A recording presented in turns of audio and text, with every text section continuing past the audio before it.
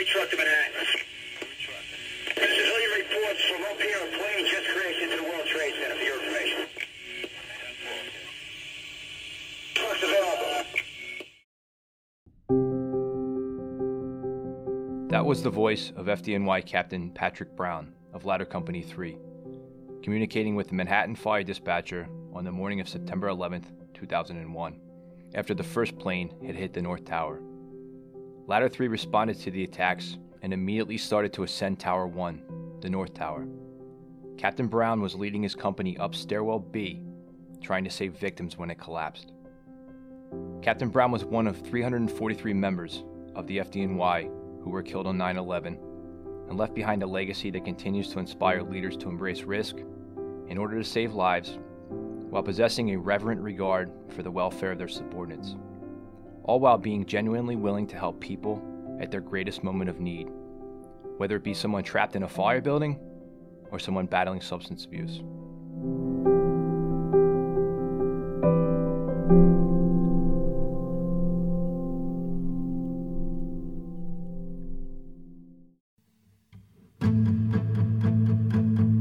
You're listening to the Leadership Under Fire, Optimizing Human Performance podcast. I'm your host, Jason Bresler. In this episode, I'm honored to tell the valiant story of Captain Patrick Brown, compliments of the insight of his family, closest friends, and fellow firefighters who were influenced by his leadership, service, and courage.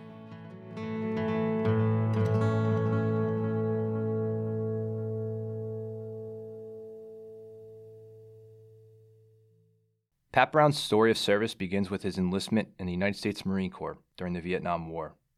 Pat was one of the tens of thousands of Americans who felt compelled to serve their nation, but returned home feeling conflicted over the Vietnam experience, and one of a considerable number of FDNY members who had served in Vietnam prior to returning home to join the ranks of the FDNY during New York City's tumultuous war years.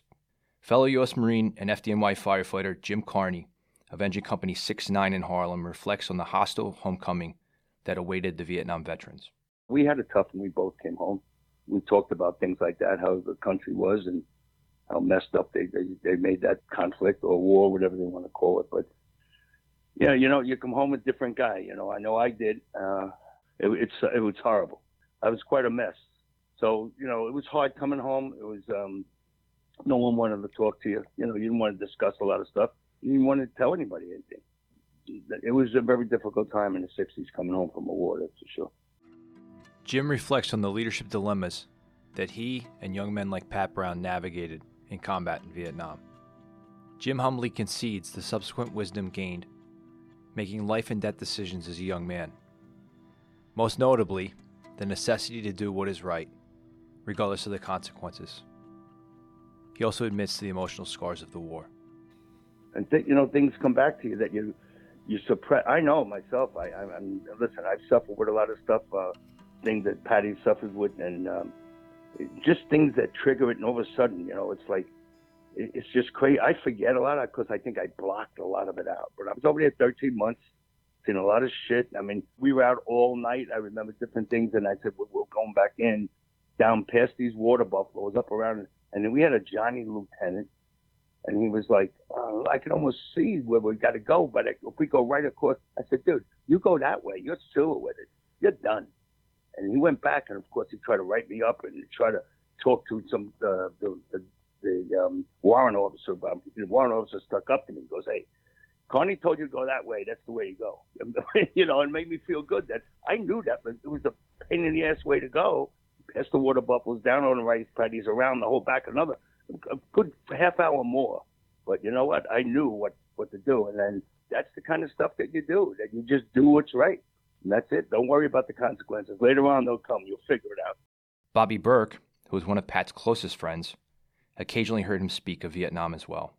Another time he said to me, we were watching something on television about Vietnam. And he said, you want to know something? All those people wanted to do was three things: grow rice, worship their ancestors, and be left the fuck alone. And I was like, And then, I think that was about it. Once he got home, he was conflicted. he understood certain things that I'm not going to speak to because I never wore the uniform. But at the same time, he was conflicted about things over there having gone wrong and not being directed properly, the conflict not being prosecuted properly, always, one step forward, two steps back. But at the same time, conflicted about the people in the South and being left, okay, so long.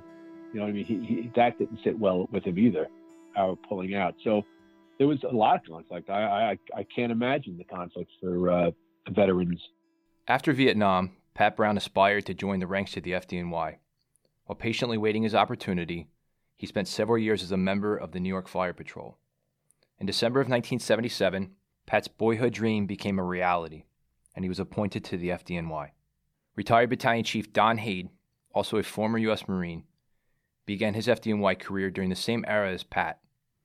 Both Marines would find themselves as young members in Ladder Company 2-6, a Harlem firehouse rich in both tradition and fire duty. Chief Haid describes the culture of 26 Truck in the late 1970s, when he and Pat were young members of the company. I think it was a good mix. They had an influx of us new guys in both the truck and the engine, and there was, probably just a little bit better than half. I guess the company were older salts who'd been there, at the beginning and through the middle of the war years. And I think the thing that was impressive about 26 Truck at the time is that senior guys, I don't recall any of the senior guys there ever talking down to any of us, myself, Patty Brown, Jay Fischler. I think everybody, all the young guys there had a passion for the fire service and wanted to learn. So if you did make a mistake, you weren't sure about something, it was more done on a big brother type form of correction. There wasn't that hazing for the new guys or things like that that was fairly common at the time. But again, I think 26 Truck was very unique in that they were very focused on their mission. I mean, we partied hard, but when you went out the door, it was game time and all business. The job is definitely position oriented, but that was like sacrosanct in 26 Truck. And if you did make a mistake and you said, well, I thought, or there were people on the fire escape, so I went above, when you were first due, let's say the first due OB, one of the senior guys would correct you and say, hey, that's not where you're supposed to be. If everybody's doing their job, the second due truck is going to get the people, and if everybody goes to where they're going to be, all the bases are covered. Just go to your position. The religious regard for position-based firefighting and the respectful approach that the senior salts took to molding young men were values that were instilled in Pat that he would carry with him over the course of his career. Pat's intensity and instincts made him an asset in 26, even as a young member. He was motivated like we all were. He certainly had that intensity. I think that, carried him a notch above. You could just see it, the fact that I don't know whether he actually graduated high school or he left high school just before he graduated to go in the Marine Corps. But I mean, that's, pretty intense, even if it's just graduating high school. Between the Marine Corps and the fire department, he was on the fire patrol. So he certainly had his, finger in the pie in the fire service. And I think for it was, 1975, 76, they had the Gate Bathhouse fire in the 30s in Manhattan or in the 20s. And, Patty was in the fire patrol, they'd gotten there kind of early and, he went in and got his brains beat in, made some rescues and stuff, while he was a member of the fire patrol. So he always had that super intensity for the fire service. It was funny, Patty even early on got a reputation that trouble followed him. Like he would go out for a run after work and happen upon a mugging, or actually somebody would try. I remember once somebody tried to mug him, and they were armed. I think they had a knife, and he was like standing half a block ahead of the guy. But yeah, I mean, even fire-wise, he just seemed to be. He'd catch good work when he was working. One of those guys in the right place at the right time. He was, a fairly quiet guy around the firehouse. I mean, he would, crack jokes and break chops with the rest of the guys. Him and I had a lot of nice, one-on-one conversations. I think he went back to school. I think we were both going back to school when he was in 26 Truck. Yeah, he was kind of a private guy. Intense. I mean, like to stay in shape. Love the fire service. I couldn't see him doing anything else. Like a lot of us. Yeah, like I said, just kind of a quiet guy, not a loud mouth, just a quiet professional. Pat Brown was commended for personal valor on 5 separate occasions while a young member of Ladder 2-6 between 1979 and 1981. In February of 1982, Pat transferred to Manhattan's Rescue Company 1. His time in Rescue 1 as a firefighter was short-lived. Lieutenant John Vigiano encouraged him to transfer to Brooklyn's Rescue Company 2, affectionately known as the Rescue.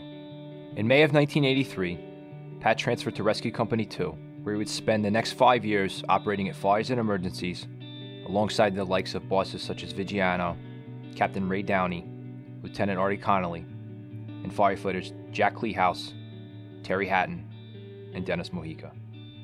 In August of 1987, Pat was promoted to the rank of lieutenant and would serve in Battalion 1-6 in Harlem. Fellow Marine Jim Carney of 69 Engine remembers Pat as a lieutenant in Harlem. Pat would later spend several years as the captain of 69 Engine in the late 90s. I forget exactly what happened. All of a sudden, no one even knew he was going to get the spot, but he's so well liked. He's such a good fire officer that, he was able to get what he wanted to get. So then we come 69. It was great when he was up there, because we were like the kind of company up there, and I could tell you understand it all. He wasn't like it was just like me, like we couldn't just sit around and like talk about what to do at a job or something. We used to always go out and do it. Hands-on type guy, show people what to do. And, some officers that maybe didn't want to do that, they might not want, but he was all for that. He was gung-ho. He was great. He was great for the company. Great role model. I mean, if you ever got to meet him, you'd like him right away. And that's the best compliment I can give it, because he always had a very easygoing disposition. Never got excited about things, even at jobs. He knew how to do his job. His smile was contagious. And, people, again, in the fire service, as being a role model is important, to being a senior man, that type thing. And here he is as an officer. So he was great to learn from, and he was, again, great firefighter. And, he made a lot of guys' lives on the fire department what they are today, because they followed him, So you felt so confident when he was working, It's not that everybody's not that good at their job, but it's always nice to have somebody who's a leader who gets it, who worked his way up in good companies, and made it very, very easy for people to follow his lead, And it's a tough little house to get along up there at 6928 to break in anyway. Sure. But he did it like just put his hand right in the glove, no problem at all. He was great at sizing up a job right away. And that's, you didn't have to sit around and think. He knew what he was going into, what floor the fire was going up to, what if we're going to a high rise, where we getting off, what's going to happen. He knew all that right away. And he wasn't afraid to say, well, with us, it was up there, it was different. You don't want to brag about your company, but guys up there knew their job, man. They knew where to go.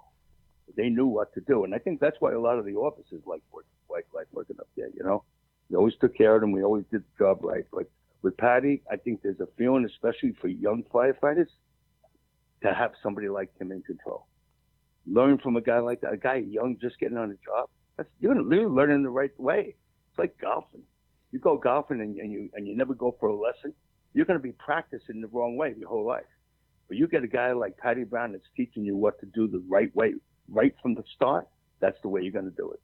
Jim Carney speaks particularly fondly of Pat's enthusiasm and love for going to fires, as well as the boldness and decisiveness that were central to his leadership style.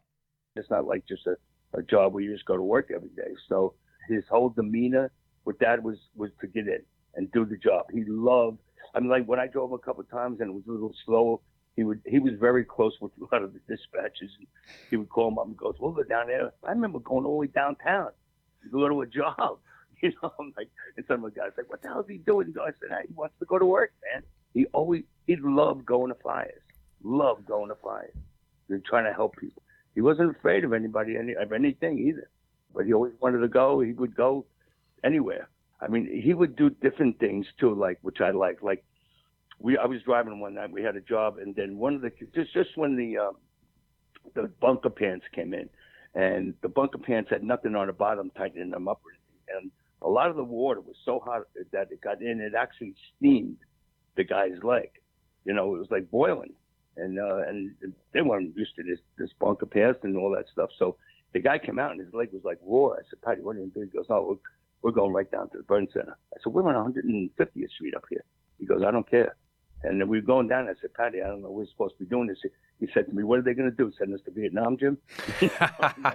I'm like, okay, Pat, let's go. And we went all the way down to the burn center because, as you know, the burn center knows how to treat those things. You know, they heal from the outside in. You know, some of these places, they might just put stab on it or something. But, yeah, we drove all the way downtown on the rig. We wouldn't put them in the EMS truck. Nope, we're taking them down. So that's the kind of stuff that he would do. And I love that. You know, but I always remember that when he said that to me. What are they going to do, Jim? Send us to Vietnam? That was great. Exactly what he was.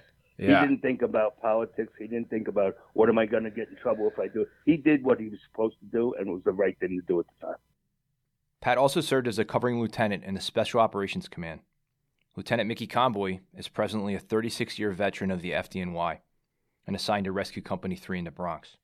But in 1990, Mickey was a young firefighter who had recently transferred into Squad 41, along with Lieutenant Patty Brown.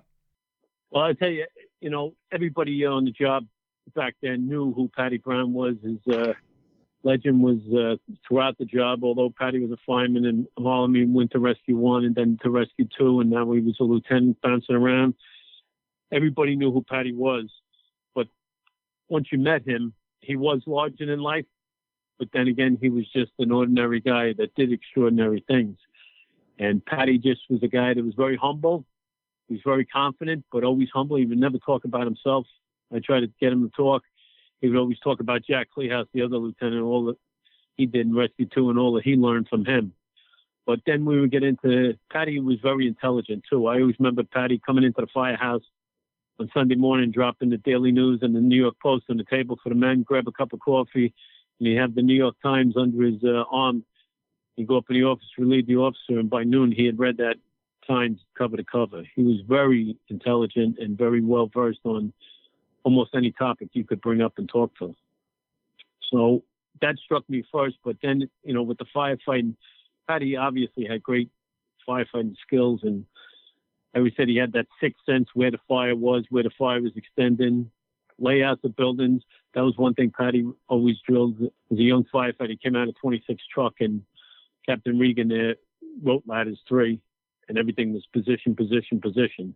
And Patty always said that, Rick, it's easy. It's simple, rather. It's position, position, position. I said, yeah, it's simple for you. Everybody else trying to figure out what the hell you're doing.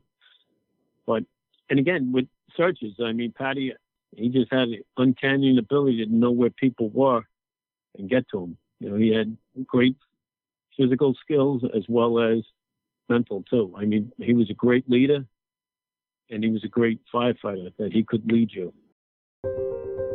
On May 14, 1991, Lieutenant Pat Brown commanded one of the most iconic rescues in the history of the New York City Fire Department. The double roof rope rescue in Midtown Manhattan's Times Square remains one of the most iconic rescues in the history of the FDNY and the American Fire Service, for that matter. The courage that firefighters Pat Barr and Kevin Shea displayed while hanging from rope, the same rope, dangling 12 stories above the crowded New York City streets under the watchful eye of Lieutenant Brown, is forever etched into the minds of thousands of firefighters across the globe. In large part because the dramatic rescue was captured live on film, and later recreated for television. Pat's friend Mickey Conboy remembers the moment in time vividly, not just the technical details, but what it conveyed about Pat's leadership style and skills. And he had the confidence that he made you believe in yourself and believe in him. If there was ever a doubt, there was, you know, he would make you not have that doubt. I always remember the fire in Times Square, Jay. We had that life-saving rope rescue where Patty Barr and Kevin Shea went off the building, and neither one, they couldn't tie off. There was no anchors to tie off to. And as Patty Barr said to me, Mick, Patty Brown made me believe that he wouldn't drop me, and I couldn't have had a better guy up on the roof. And we went down as the second rescue that day. I remember going up to the roof and looking where they tied off, and they didn't. The guy said, there's no way they did this here. I said, yeah, they don't know who they're talking about. Patty Brown can pull this off. And he did, as we all found out later on. He made these guys believe in themselves and do something extraordinary, a life-saving rope rescue without an anchor. And he just had that great skill and confidence to get guys to do great things with him. And it just wasn't himself. He made you believe in yourself, too. So he was a tremendous guy. He was the same thing with, he was a tremendous person, first and foremost. Patty was impeccable as far as trust and honesty. I mean, he was the most honest guy that ever want to meet. He would do anything for anybody. Pat's good friend and longtime New York Daily News columnist Michael Daly vividly remembers the historic rescue and what it communicated about Pat's personality and his love for his men. When the whole city was introduced to Pat during that rope rescue in '91, I think most people who watched it were amazed by the footage and all that, didn't understand exactly how brave it was because they didn't have anything to tie that rope off to. They were using ultimately three firemen to anchor that rope, and Pat was leaning over the edge. And as a newspaper columnist, the thing I noted about it was that when it was all over and the TV cameras are there, you can see Pat grabbing Pat Barr to make sure Pat Barr is center stage, not Pat. Pat's not looking to grab center stage. I mean, Pat didn't mind having people take video of him, but he wanted everybody to be in. When many of those associated with the FDNY and the fire service think of Pat Brown's formative years as a lieutenant and captain, they routinely think of Pat's daring actions at fires in Harlem, the South Bronx, and of course Midtown Manhattan. Though he undoubtedly saved countless lives at fires and emergencies in New York City in the late 80s and 90s, those who knew Pat best believe that his greatest battles were fought and won away from the fire ground during this season of his life. Even though he was not a Marine or even firefighter at the time, Bobby Burke would become one of Pat Brown's closest friends and confidants during this chapter of life. I first became acquainted with Pat, and I'll say it, I very rarely say it, as part of a large anonymous organization. And let me see, the year was 1987. So we had mutual friends. Then we started to hang around together. I was a contractor, carpenter, mason, plasterer at that time, living in Manhattan. And Pat he might have been at Squad 641, I think, at that time. So yeah, we hung around and we had mutual friends and stuff. We became very friendly for whatever reason. And, like I said, we had friends, they were restaurateurs, these guys, Jimmy Gilroy, Billy Gilroy, Frankie McHugh, Romy Burke. So yeah, we had a group of buddies. I'll tell you, in this large anonymous organization, I had more time working and being a part of this fellowship and this group. And Pat, I was told Pat was going to come up to me. Pat was going to ask me if I would, kind of sponsor him, kind of help him along. And I remember telling the person, probably not. I'm not a Marine, former Marine, combat Marine. I'm not in the FDNY. I don't really have anything in common with this guy. As a matter of fact, this guy scares me a little bit. He's like a ticking time bomb. And then Pat came up to me one day and he's like, hey, I was wondering, and I told him, I said, no, I really don't have a lot in common with you. And he started pointing his finger into my shoulder. He's like, I see you here. You'll work in this, program. You are doing. And I said, all right. We'll work together. And we did for 14 years or 16 years. I can't remember. But yeah, and just grew to be very good buddies. We'd speak each night, 9:00. He was always very happy that he got in the door without killing somebody because he was a very righteous guy. He became the godfather of my second son in just the May of 2001. I didn't know, should I go to my nephews? Should I go to my brother-in-laws? Who should I go to for the second godfather? And my mother said, why don't you go to Pat? And I said, boy, what a great idea, because Pat was only used to holding babies that were in dire situations, And Sure. anytime we'd hand the baby to Pat, it was like he was like, "Oh, okay, take it away." But I think it brought him calmness and a solace, and he was the godfather of other kids I know. Despite not having children of his own, Pat was a godfather to several kids and served as a role model for many young kids. Timmy Hopkins' father, John, was a close buddy of Pat's. Both were military men, both shared an intense passion for the FDNY, and both lived in Stuytown. Timmy remembers Pat frequently being around for family dinners and special occasions during his childhood. I knew him as a young boy. I knew him as Patty. Patty being close friends with my father, he often, broke bread at my father's house with my sister and I, and he was great, very humble. He was a quiet professional. He was a very funny man, both intentionally and oftentimes unintentionally. But I think kind of what I remember most about Patty is he always showed up. And what I mean by that is whether it was just simply coming over for dinner, coming to my first Holy Communion or various other school functions, he was always there. Anyone who has ever been associated with the military or fire service, particularly in Irish circles, knows that alcohol plays a significant role in the social fabric of the groups. Despite the challenges involved, Bobby attests that Pat made the decision to pursue sobriety with the same zest that he pursued all of the activities in his life, and that it was both his fiercest and most triumphant battle. I never wore the uniform of the United States military, but I want to say something here. That is that it's very hard to speak for someone who's deceased and no longer with us, but I believe 110% in my soul that Pat would want people to know that the entirety of his effectiveness, of his success, of the way he lived his life was predicated on his sobriety. He was having trouble with certain things, with certain substances, and as a lot of guys are these days. And I don't give a damn what anybody says. There's still this, stigma. And he couldn't give a fuck about stigma.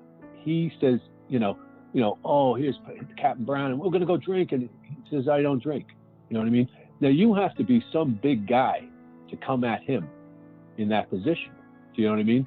He's like, that's not what makes me a man. As a matter of fact, when I put that stuff in my body, it's like putting gasoline in me. It kills me.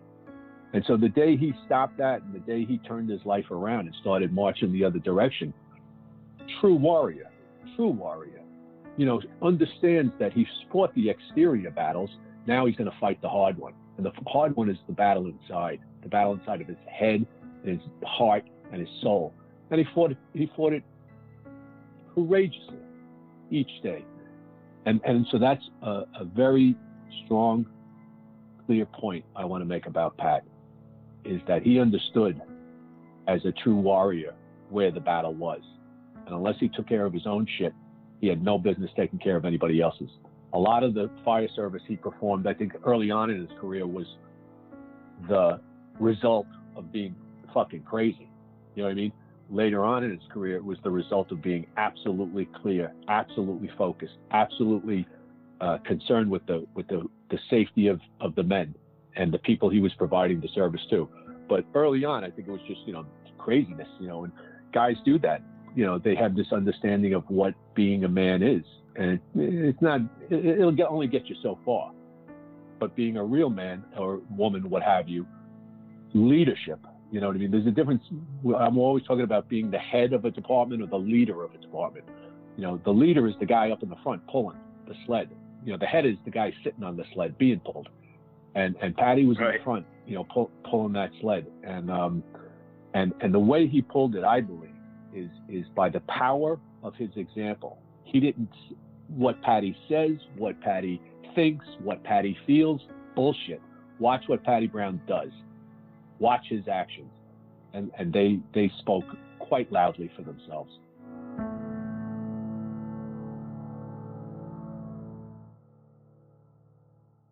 Pat's closest friends remark on the energy that he's able to invest in activities, hobbies, and relationships once he embraced sobriety. Pat's fellow firefighter and good friend, Tim Brown, no blood relation, explains. Patrick got on top of his drinking problem, and I think when he got on top of that, he had a lot of energy to do other things. He did the yoga and the marathoning and the bicycling and everything. He had all that energy, and he had so much to give to all these guys because Patrick straddled many different worlds. He was the yoga guy, he was the marathon guy, he was the AA guy, and he wouldn't talk about the other. He compartmentalized, right? He wouldn't talk about a lot of the other parts of his life. He was very, very quiet. Pat was, by all accounts, a cosmopolitan New Yorker. not in an elite or pretentious sense, but in a regular guy sort of way. Raised in Queens and a converted Manhattanite, Pat loved to run the city streets, compete in marathons, train in the martial arts, attend Broadway shows, and date lots of pretty girls. He was also actively practicing yoga, decades before it became socially acceptable for a New York City firefighter to do so. Pat's friendships and relationships were at the core of his existence. Folks from a wide array of diverse backgrounds were naturally drawn to him. We began going once a month to a place called Zeno's on West 13th Street that Patrick's friend Bobby owned. And the group, once Patrick is sitting at a table, people tend to gravitate toward that table. And so it was mostly firemen, but it was, Father Judge would come and sit with us. Some other personal friends of ours, Mike Cannon, Jimmy Elson, Terry Hatton, Dennis Mojica. And we would go sit there and, Patrick wouldn't drink. He would always sit in the seat at the back so he could see the front door to make sure that he knew who was coming in, like a good Marine sergeant would do, right? So that, that really became the time where I would say I got close with Pat.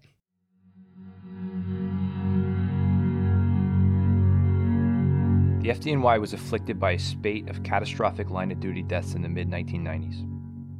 These deaths took an emotional toll on many members throughout the FDNY, to include Pat Brown. Michael Daly recounts the Watt Street fire, which occurred in Lower Manhattan on March 28, 1994. There came a night I was headed downtown, and there was a fire on Watt Street. And so I went by there, and I saw these firemen carrying out someone I later learned was Jimmy Young. There'd been a backdraft, and 3 guys had got caught in it, and they carried him out. And then all the windows of the building filled with firemen who were all blessing themselves as they carried Jimmy Young out. And that was like a scene that you'd never forget. And so I went over to 5 Truck, where they were from, and the officer assigned there was Pat Brown. And there was Pat. I remember him standing out in front of 5 Truck, and he was there to kind of help these guys through. Jimmy Young had died right there. Chris Siedenberg had died soon after. When they carried him out, he had a shamrock tattoo, and all he'd just gotten, he wanted to know if he still had it, and they told him, no, it's gone. And then he then offered his immortal words, I don't care, this is still the greatest job in the world, and he died not long after that. And then there was John Drennan, who was terribly burned. He was up in the burn unit, and he hung on for 40 biblical days. So that night I started talking to Pat. He said to me, well, he'd been in charge of taking care of Drennan's family, so he decided I had to meet Vina Drennan because she was just the greatest human being around, and I had to meet her. And we're going up the elevator in the burn unit. I didn't know at that point that Pat had spent a little time there after getting burned in his lungs. And, the doors open, and the burn unit has a particular smell. And I think smell triggers memories. And it opened, and then Pat kind of staggered back and then caught himself. And he turned to me and said, well, that's one thing you don't want to do when you're a captain is faint. Captain John Drennan's painful death took an emotional toll on Pat. But the strength and resolve that he drew from longtime friends and Rescue 2 alum Terry Hatton and Dennis Mojica, as well as Father Michael Judge, allowed him to help care for Captain Drennan's family.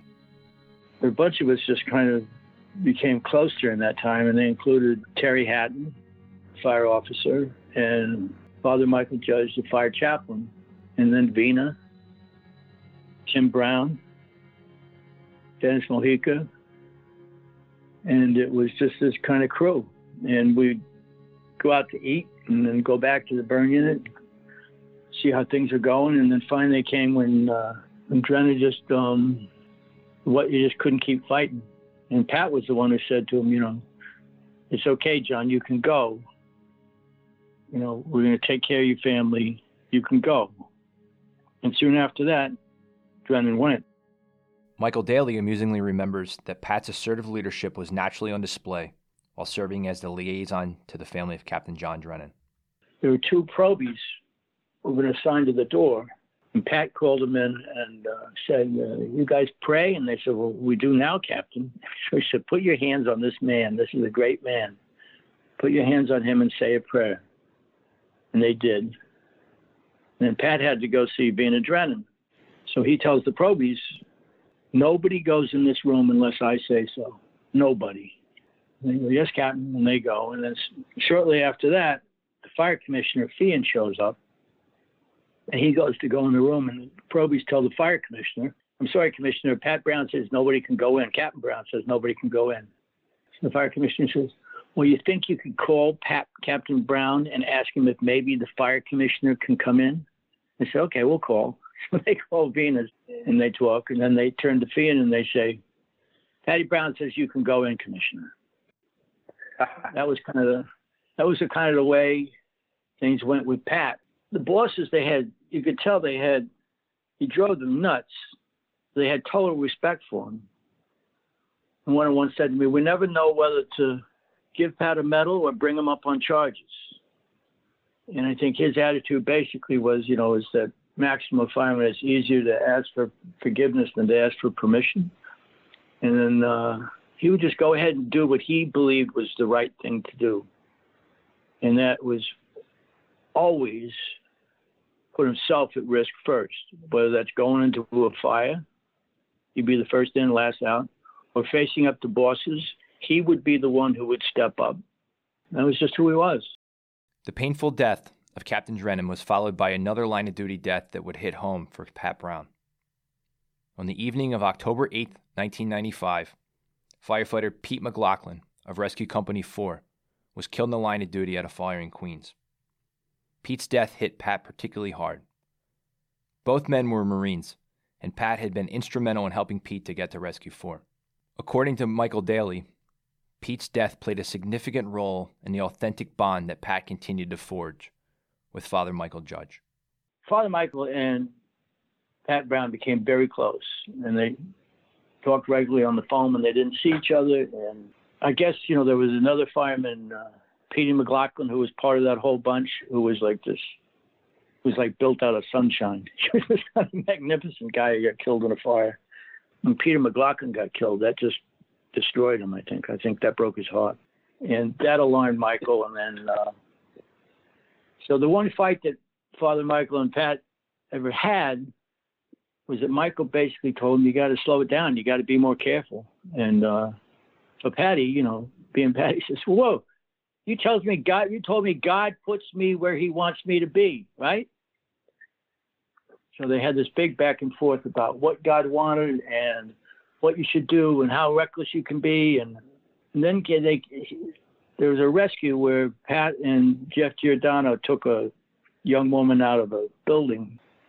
Everybody thought she was gone. I mean, she was like blue. And Patty and Giordano kept working on her. And then you could see the life coming back into her. And she made it. After that, Father Michael says, okay, you're right. It's just God puts you in a few more places than he puts most people, which was kind of true.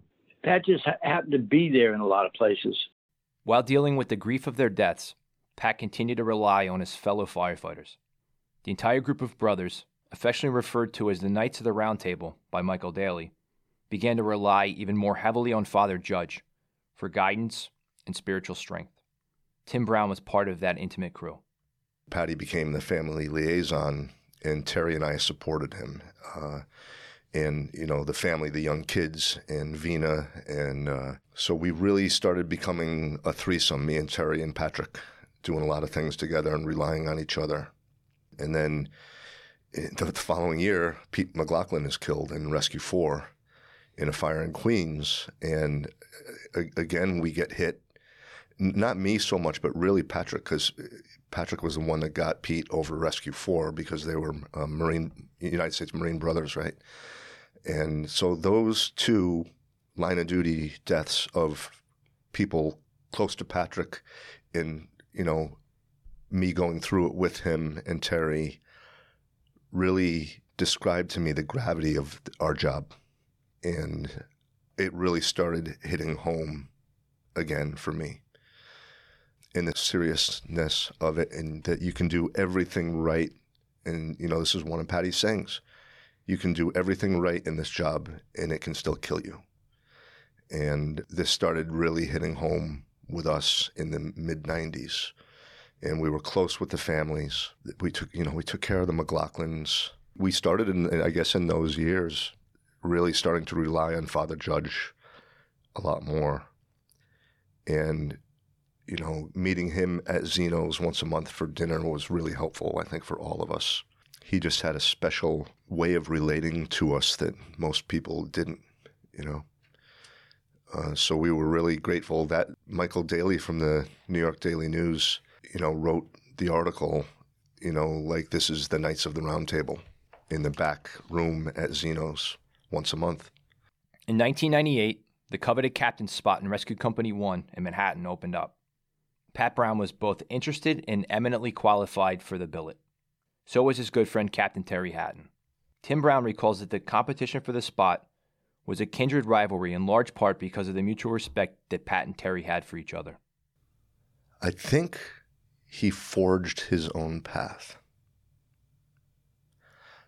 I think someone like Captain Vigiano, again, everybody looked up to the Vig. So, and I think in a way, Patty looked up to Terry Hatton, even though Terry was younger and a little behind him in time in the job. But I think he really admired Terry in many ways because of Terry's, he respected him as a firefighter, both Rescue 2 firemen, right? But Terry was really, really smart. And I think Patrick really admired that because I think they felt a kinship in both of those ways, in intelligence and in experience, and having proved themselves in possibly one of the best fire companies in the history of fire departments. Although Pat and Terry were both worthy candidates for the captain's spot in Rescue 1, Michael Daly asserts that Terry had a competitive advantage over Pat. One kind of bump in his life was that I can remember the day that Pat found out that Terry Hatton was dating Giuliani's secretary. So guess who got to be the next captain of Rescue 1? Right. Guess who didn't get to be the next captain of Rescue 1? So instead he goes to Three Truck. And the guys at Tree Truck, it was like that, Pat was like a legend. So they were all figuring Pat Brown's coming. Patty Brown's coming. He's our new captain, Patty Brown. And up rides this little guy on a bicycle in spandex shorts with a yoga mat. And they're like, "You're Pat Brown?" And that kind of sealed it during dinner when they had a salad. And then Pat said that he really liked the balsamic kind of dressing. So Pat turned that into like the perfect place for him to be. It actually was better than Rescue 1, I think, for him. And because he made it his own. If you went to Rescue 1, that's where it is. The reason everybody wants to be there is that's Rescue 1. And there've been a whole line of great people that kept it going. But what Pat did, I think, with Tree Truck is he created it. He made it. It became special because of what he made it. I guess all fire companies are special, but this Tree Truck really took on a kind of, recon, they called it. And it really was. And I think a lot of bad things for Pat out of Vietnam. Time we ever talked about combat with his way of summarizing things. He said, well, it was very violent. That's what he called war. He just said it's very violent. But he also, the spirit of the Marine Corps, I grew up in a Marine Corps family, so I recognized it. And I think he turned Three Truck into a little bit of the Marine Corps that was dedicated only to saving lives. So you basically take all the good stuff out of the Marine and you distill it into this firehouse in Manhattan, and you make its goal to save lives at any opportunity, whenever they're needed. Pat might have anticipated serving as the captain of Rescue 1, but his tenure as the captain of Three Truck was a blessing for many, on the fire floor and beyond. Tim Brown remembers the impact that Pat had on those under his command, particularly those who Pat gave hope to. I respected him so much that I helped my friend Jerry Dewan, who was having a drinking problem, transfer over to Ladder 3 to work for Patrick.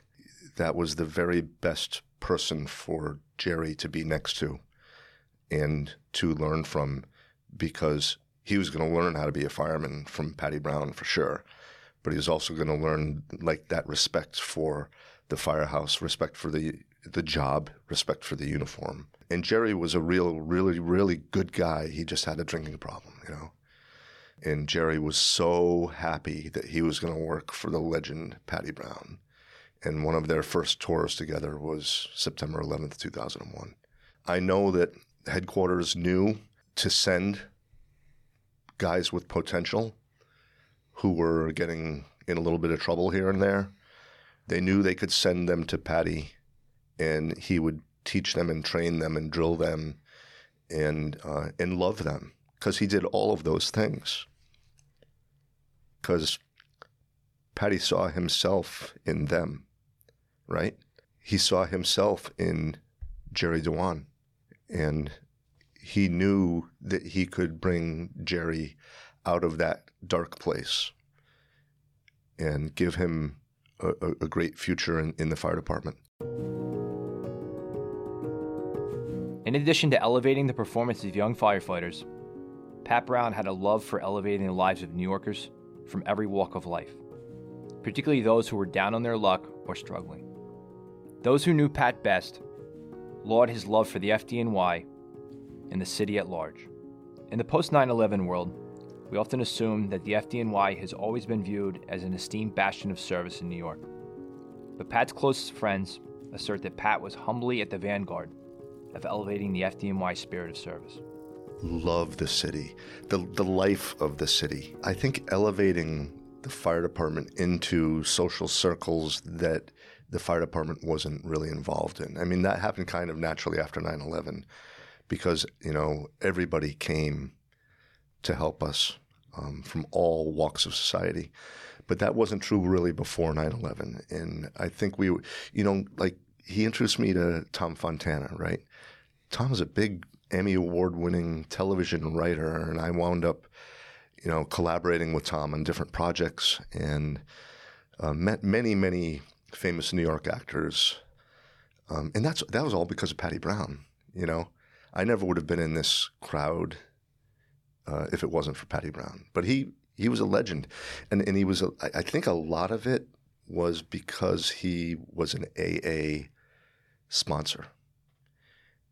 And he would get calls, like, for example, sitting at the table at Zeno's, he would pick up his phone and he'd be like, oh, hold on. And he would run out of the restaurant and he would talk some famous actress out of drinking because he was her sponsor. I mean, famous.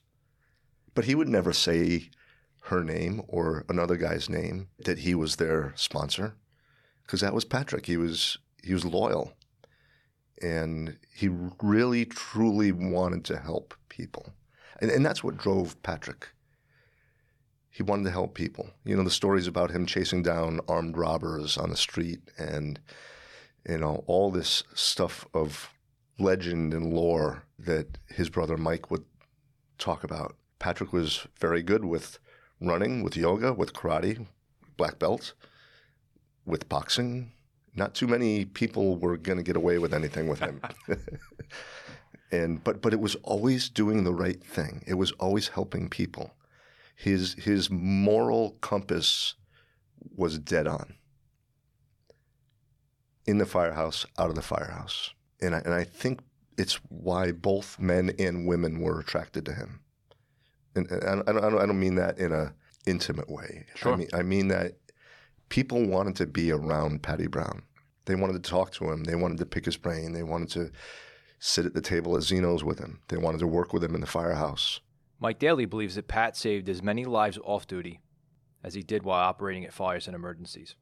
I think he's somebody worth learning about, knowing about, studying. I mean, he wasn't perfect. I mean, he could get a little, you know, I once saw him beat a guy with a bicycle while he's wearing his spandex shorts.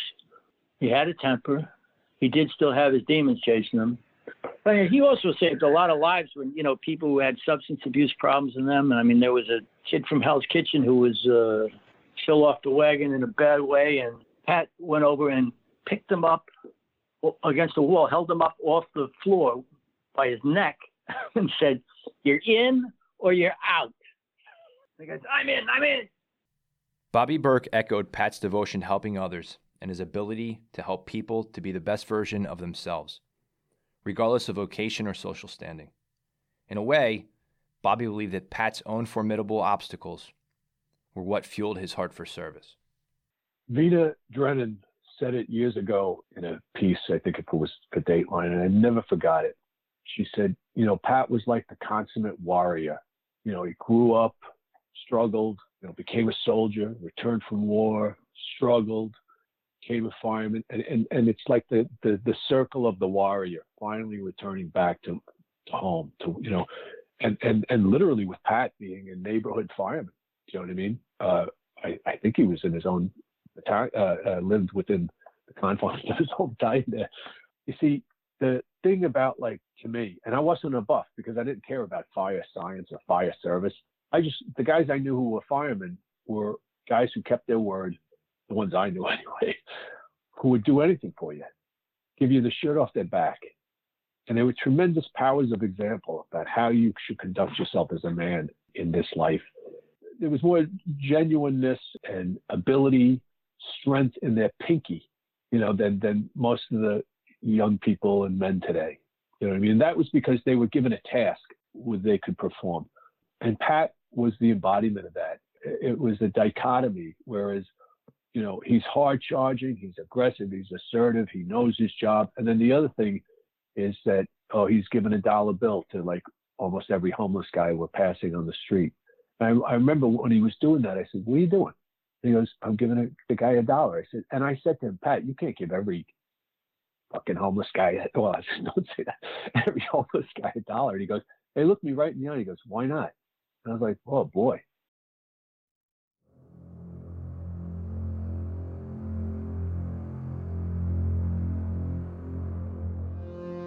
On the morning of 9/11, Captain Pat Brown was on duty as the officer in charge of Ladder Company 3.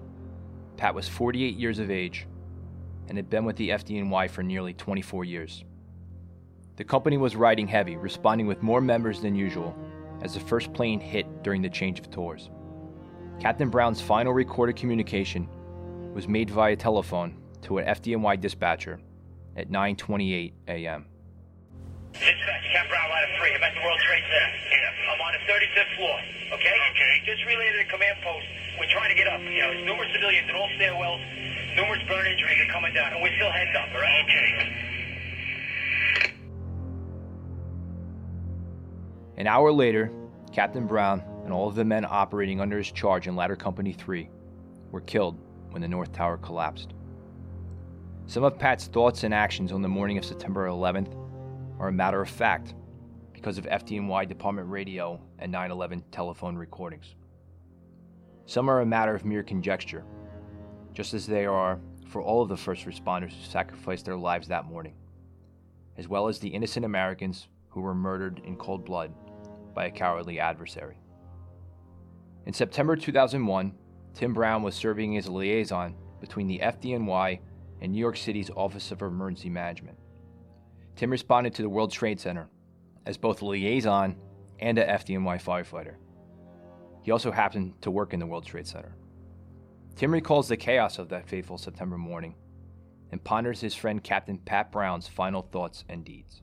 Patrick Brown left this earth exactly how Patrick Brown would have wanted to leave this planet. Helping others.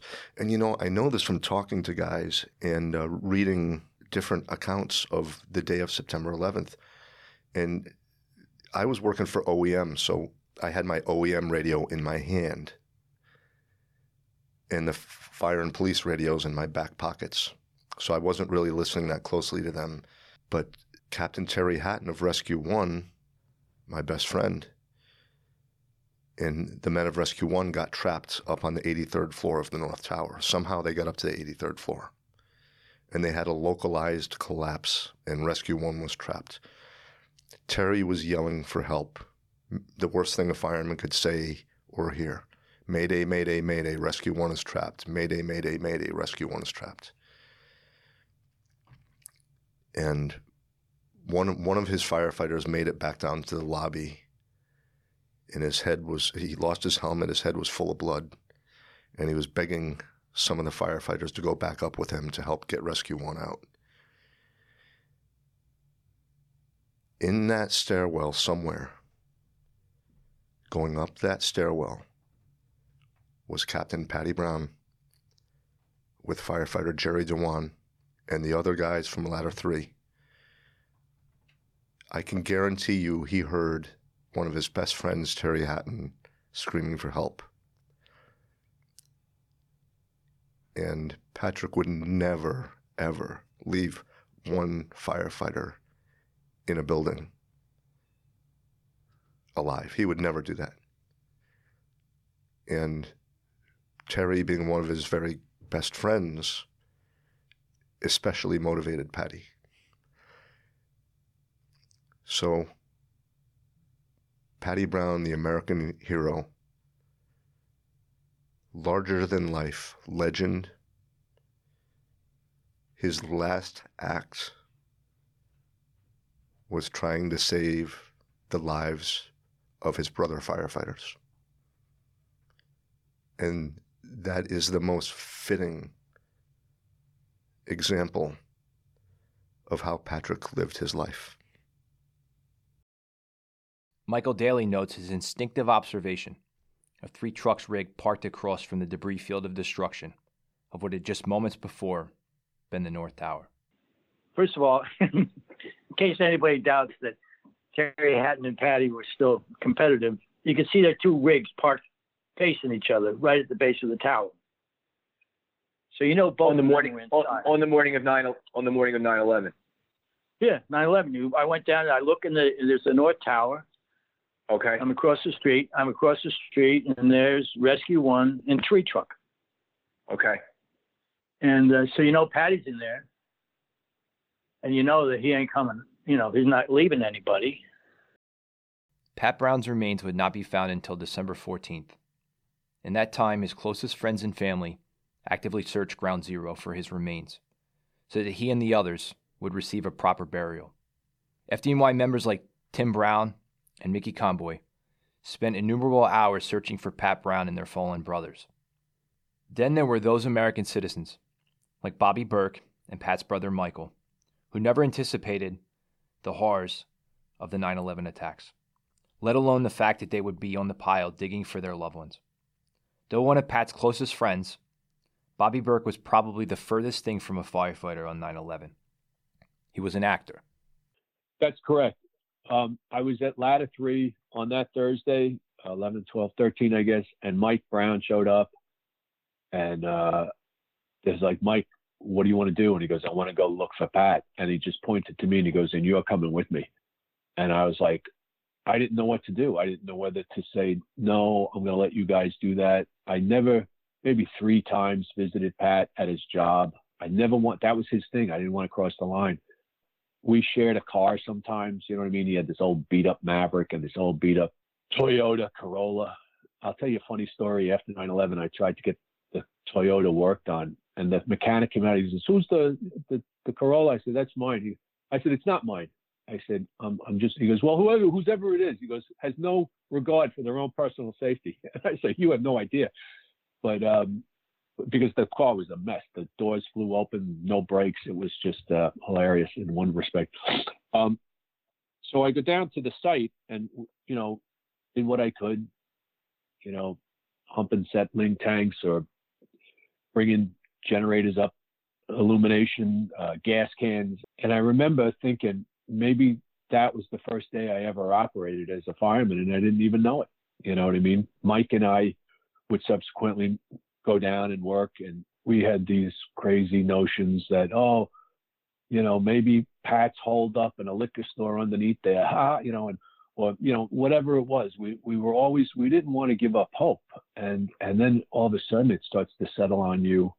But the enormity and the scale was lost on me. I had no point of reference, no way to comprehend the scale of what was occurring. Those who thought that they knew Pat best realized that even they did not know every detail about Pat's courage, selfless spirit, and interest. For example, Michael Daly learned Pat had recently taken up piano lessons at his apartment in Stuytown. He started taking piano lessons toward the end. I mean, he lowered a Steinway piano from the roof down to get it into his apartment in Stuytown. A few days later, this woman knocks on the door and Pat answers and she goes, "Hi, I'm the piano teacher. I'm here for Pat's lessons." And he goes, "Yeah." And then she's looking, she says, "Well, where's Pat?" She's looking for a little kid. He goes, "Well, I'm Pat." So he started taking piano lessons. He wanted to play piano. There's no doubt in my mind, if he'd given time, he would have been a pretty good piano player. Tim Brown provides an incredibly enlightening story of the reach of Pat's service that even managed to surprise some of his closest friends. It's a story of Pat helping those in need while gaining insight that would inevitably make him a better fire officer. After 9/11, we didn't find Patty's body right away. We had to, when I say we, it's Patty's brother and a few of us who were very close with him. And we decided, let's have his memorial service around his birthday and the Marine Corps birthday. And so we went up to the funeral home up on the west side. And of course, Patty was a legend. So there were, I'll say, hundreds and hundreds of people lined up outside the funeral home to come pay respects to Patrick and his family. People from many different walks of life were coming in. And what we were doing is we were learning about Patrick's life in that room. But one particular group really stood out. And there were these young kids in a line like a snake, and they each had their right hand on the shoulder of the one in front of them. And there were probably 12 or 15 of them. And then an adult was following them.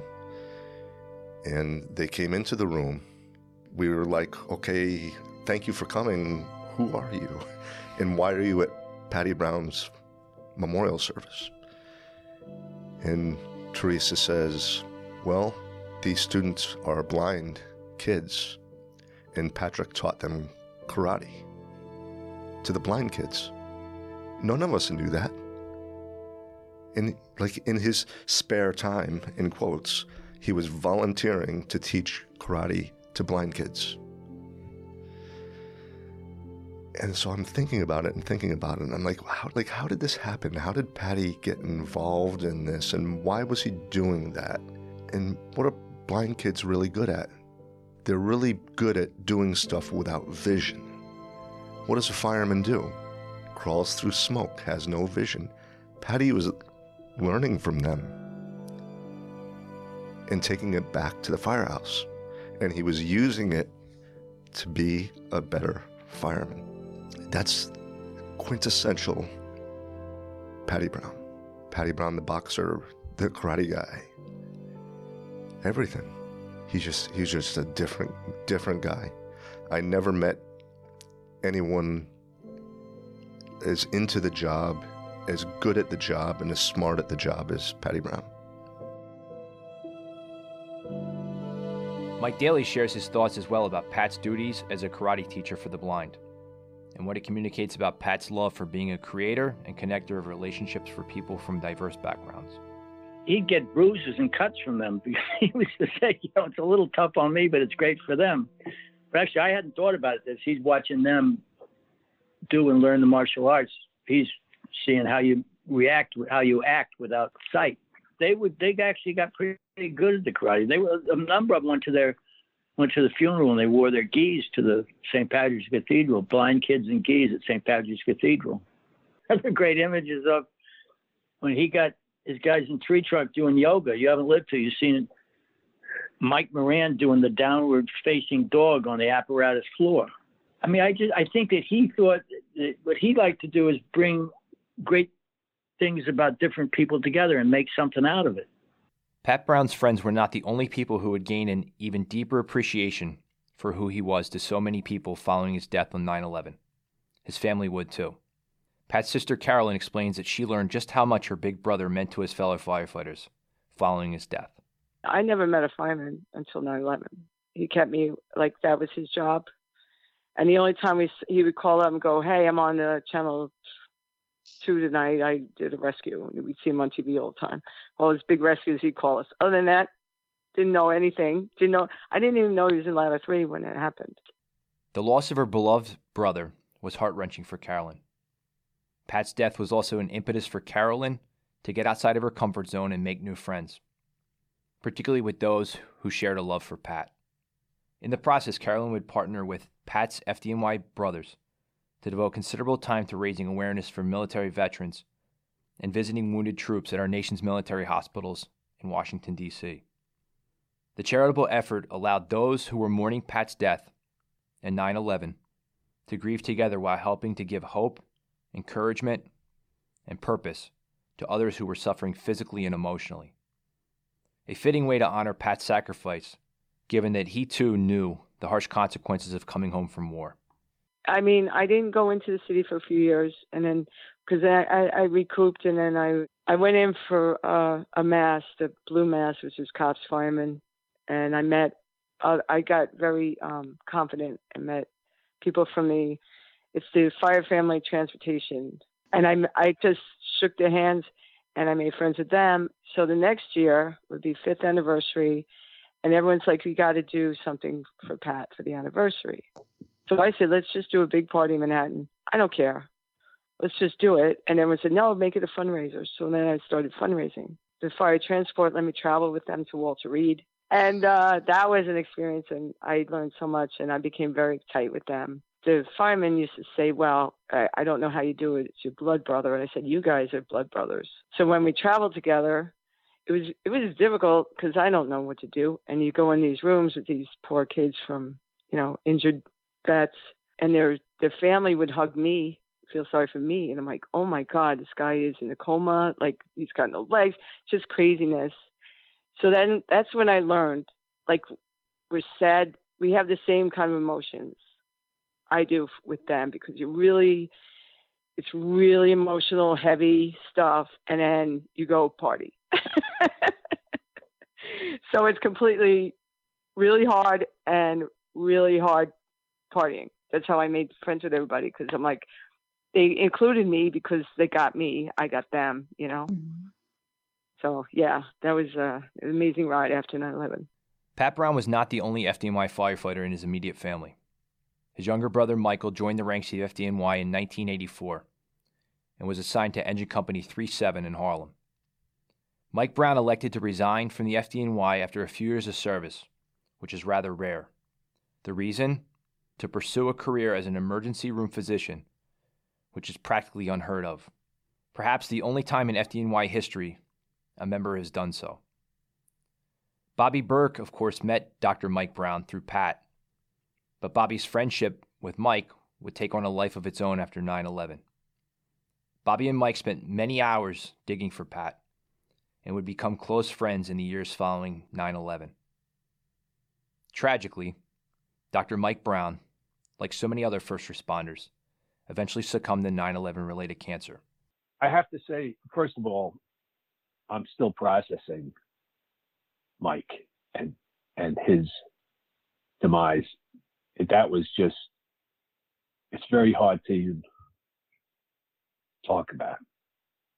But I would say for the two brothers, they both had such qualities of leadership and talent and intellect and bravery and strength. I don't believe that there was a competition with those two brothers. I believe that they complemented each other. When Pat was eulogized, Mike Daly said, "Yeah, Patty talks about his brother Mike as a doctor, but he always fails to tell you he was 5 inches tall." So there was this funny kind of good-natured ribbing with the two of them. But Mike Brown was, I think, in terms of his intellectual quotient, his IQ, was a genius. He was an engineer at Grumman. He decides to become a city fireman. The guys at Grumman are falling down laughing at his stupidity. He goes to 37 and 40. He's assigned, and while he's there, he's traveling up to Albany to become a doctor. Who does this? If you listen to him talk, he sounded sometimes like a punch-drunk boxer. You know what I mean? Complete with pictures of the two of them at Gleason's gym. So Mike was very cerebral. He was very intellectual. He could figure out anything. I used to often say, Mike, if I came into an emergency room and you were there, I said, I'm not sure how I would feel about it. Oh, yeah, you ain't going to die on my watch. He was so funny, and my kids loved him. Mike would go on vacation, and Pat would fly out to Vegas to watch the dogs. And then Mike would come back, and Pat would fly back. So they had this very funny relationship. But, boy, they loved each other, and they were proud of each other, and they helped each other, and they supported each other. There was no crazy rivalry or anything like that at all. Mike felt the weight of Pat's legacy. And what we all tried to do, because there was a lot of maybe thunder stealing in those days after 9/11, we just tried to tell. If you tell Pat Brown's story straight, you don't have to embellish it. You don't have to lie. You don't have to say, oh, I knew him or he did this. No. Just tell it honestly, and it'll take care of itself. And Mike understood that, so he wasn't threatened by it. He wasn't. We just tried to protect Pat's legacy. And that's what I always respected about Mike. He wasn't trying to steal thunder or ingratiate himself. And, you know, when he showed up at Three Truck, people loved him. He was just like this big, goofy brother, but he was like smarter than all of them put together. You know, he had his bona fides of working in Harlem as a fireman for a little while. And he'd constantly laughing at himself and being self-effacing, and yet had this amazing ability, you know, to help people. He used to tell me, you know, he'd come into work, Sunrise Hospital, Las Vegas, caseload of 31 different patients. And he said on his locker, it said, Master of the Universe. And that just meant you are not dying. You are not going to die on Dr. Brown's watch. You know what I mean? And he was fierce, you know, You know, who had more grabs in their career? You know what I mean? Pat would always give over. He's like, my brother saves more people before 9 o'clock in the morning than I've saved in the past 20 years. You know what I mean? If we're talking relatively. So there was a tremendous complementary, brotherly, supportive, loving relationship between the two. And anybody who says otherwise is mistaken. Not that anybody would say otherwise, but I'm just telling you. Sure. These two guys were great. They were just powerhouses. Trees, like music, have always had a special meaning in the Brown family. Carolyn recounts the details of the occasions where those closest to Pat gathered to spread his ashes while also planting a tree in his honor in New York City's most iconic park. The somber celebration of life was repeated when Mike passed away. Pat, 1994, he had a little Christmas tree in a pot from his apartment, and he brought it out here and we planted it. My dad was here, and now we moved it to the front, and now we have Pat's granite stone. I don't want to say headstone because it's not, but it is. Like, it's what was at his wake that Mike wrote, and now it's in front of my house.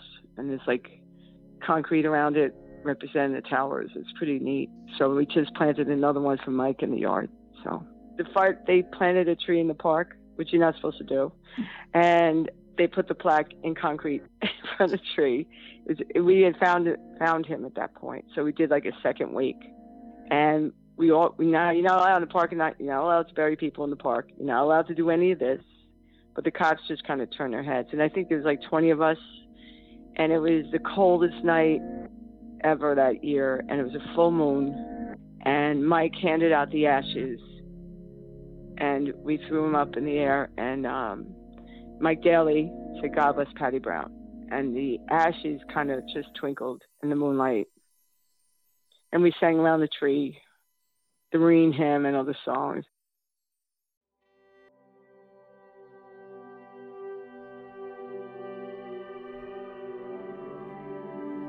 The life and legacy of Pat's courage, service, and leadership continues to live on in innumerable ways.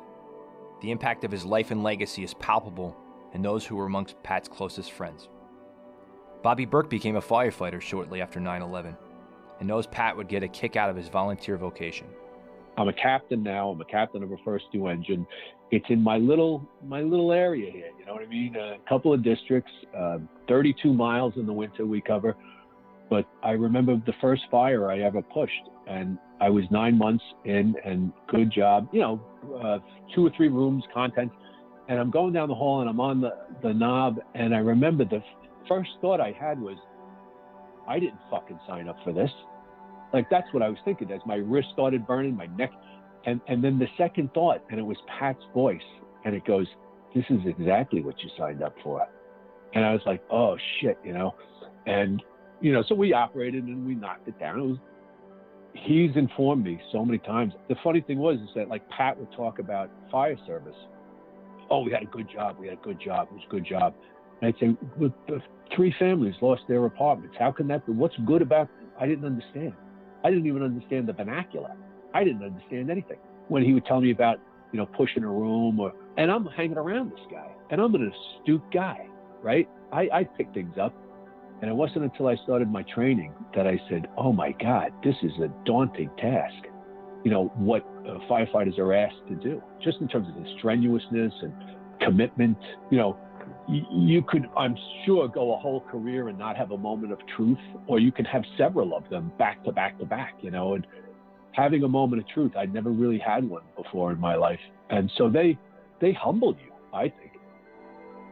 Mickey Conboy has spent the years following 9/11 establishing himself as a superior fire officer in much the same way that Pat Brown did, through hard-earned first-hand experience.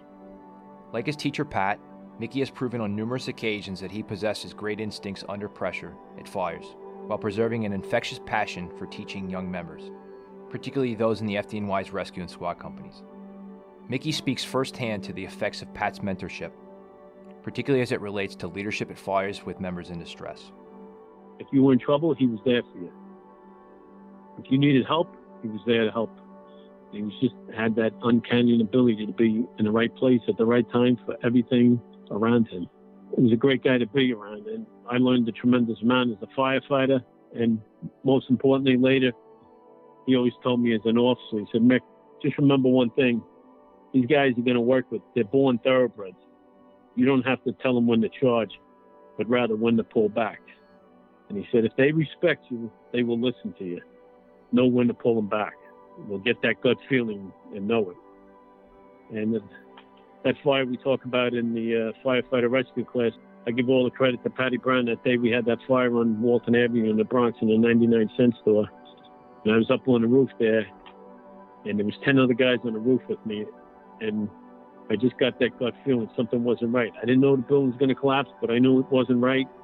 We took the guys off, and 2 minutes after we got off the roof, the building collapsed. And where the collapse was, those 10 guys on the roof would have gone into that hole with those other guys that fell in. We had 6 guys trapped. It could have been that much worse. And I totally give all the credit. That was Patty Brown. But I even felt him that day, like, hey, pull the plug. This is not the one you're going to push for. And it was the right call. And I just thank God for his, guidance, that everything he told me, it came through 15 years after we talked about it. And that day on Walton Avenue, I know there's firefighters alive because of Patty Brown. Not me. Patty Brown was the one who taught me that. So I'll always remember Patty for that day.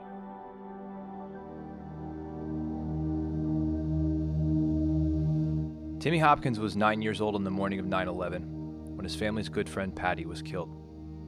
Pat's service and sacrifice, and the consequences of the 9/11 attacks, shaped Timmy's desire to live a life of service.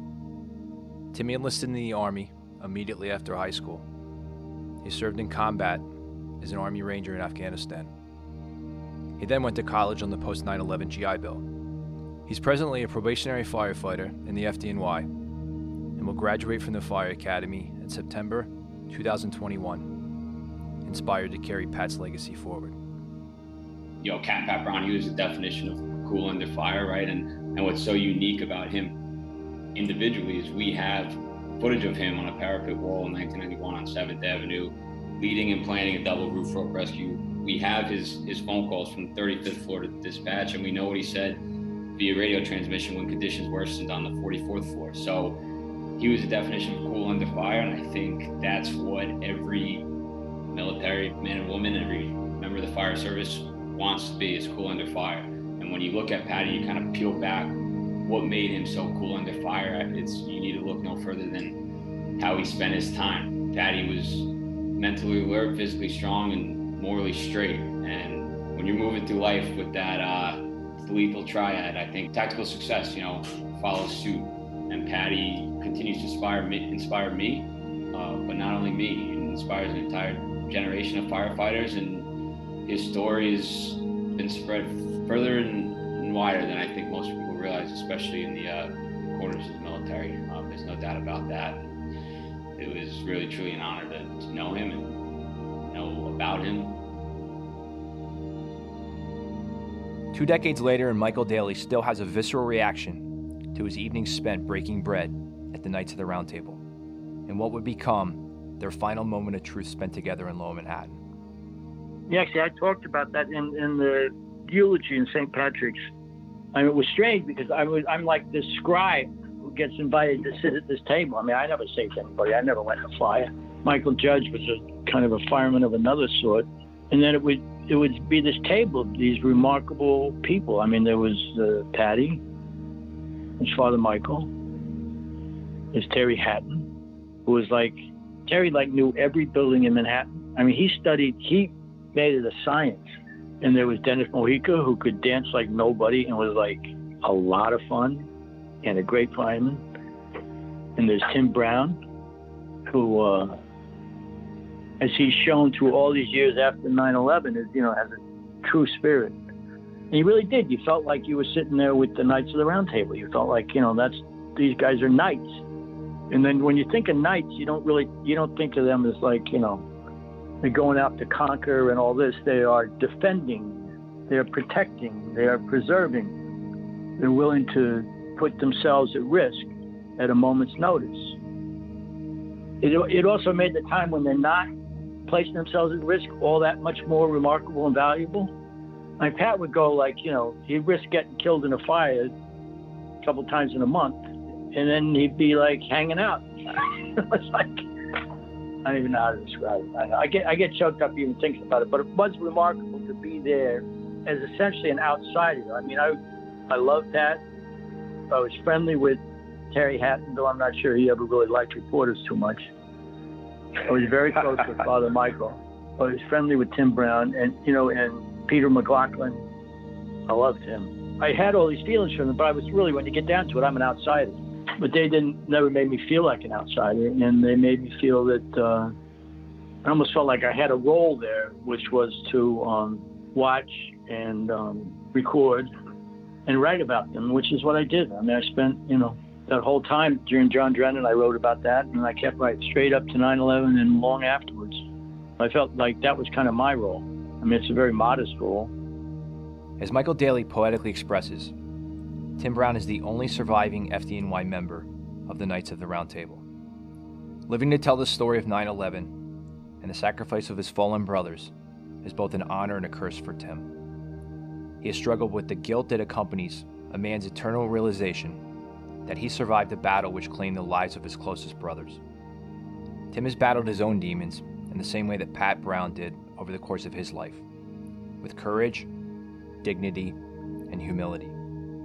Tim believes that Pat's legacy is one of love, purpose, and compassion for those in need. Captain Patrick John Brown, United States Marine Sergeant Patrick John Brown, an American hero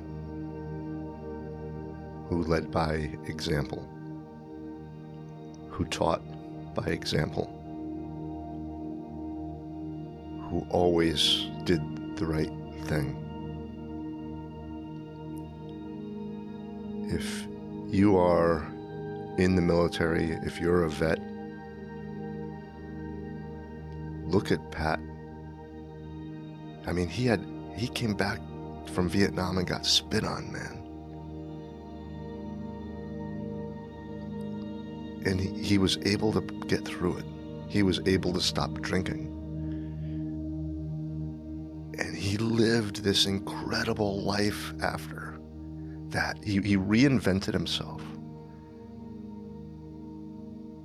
If you're struggling, if you're a first responder, firefighter, police officer, EMT, paramedic, military, use Patrick as an example and hold on that you're going to find new life and new love and new meaning and new purpose.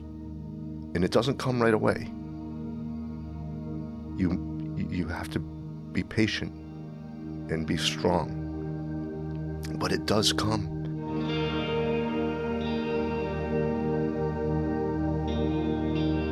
Dispatch, Cap Brown, ladder 3. I'm at the World Trade Center. I'm on the 35th floor. Okay? Just relayed to the command post. We're trying to get up. There's numerous civilians in all stairwells, numerous burn injuries coming down, and we're still heading up, right?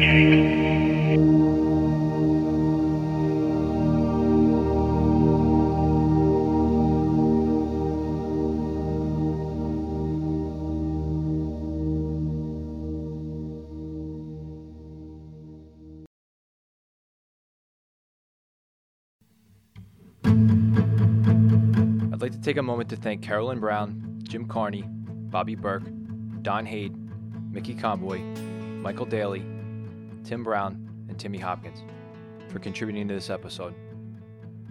It's been an honor to bring you the story of Captain Patrick Brown as we mark the 20th anniversary of the attacks on 9/11.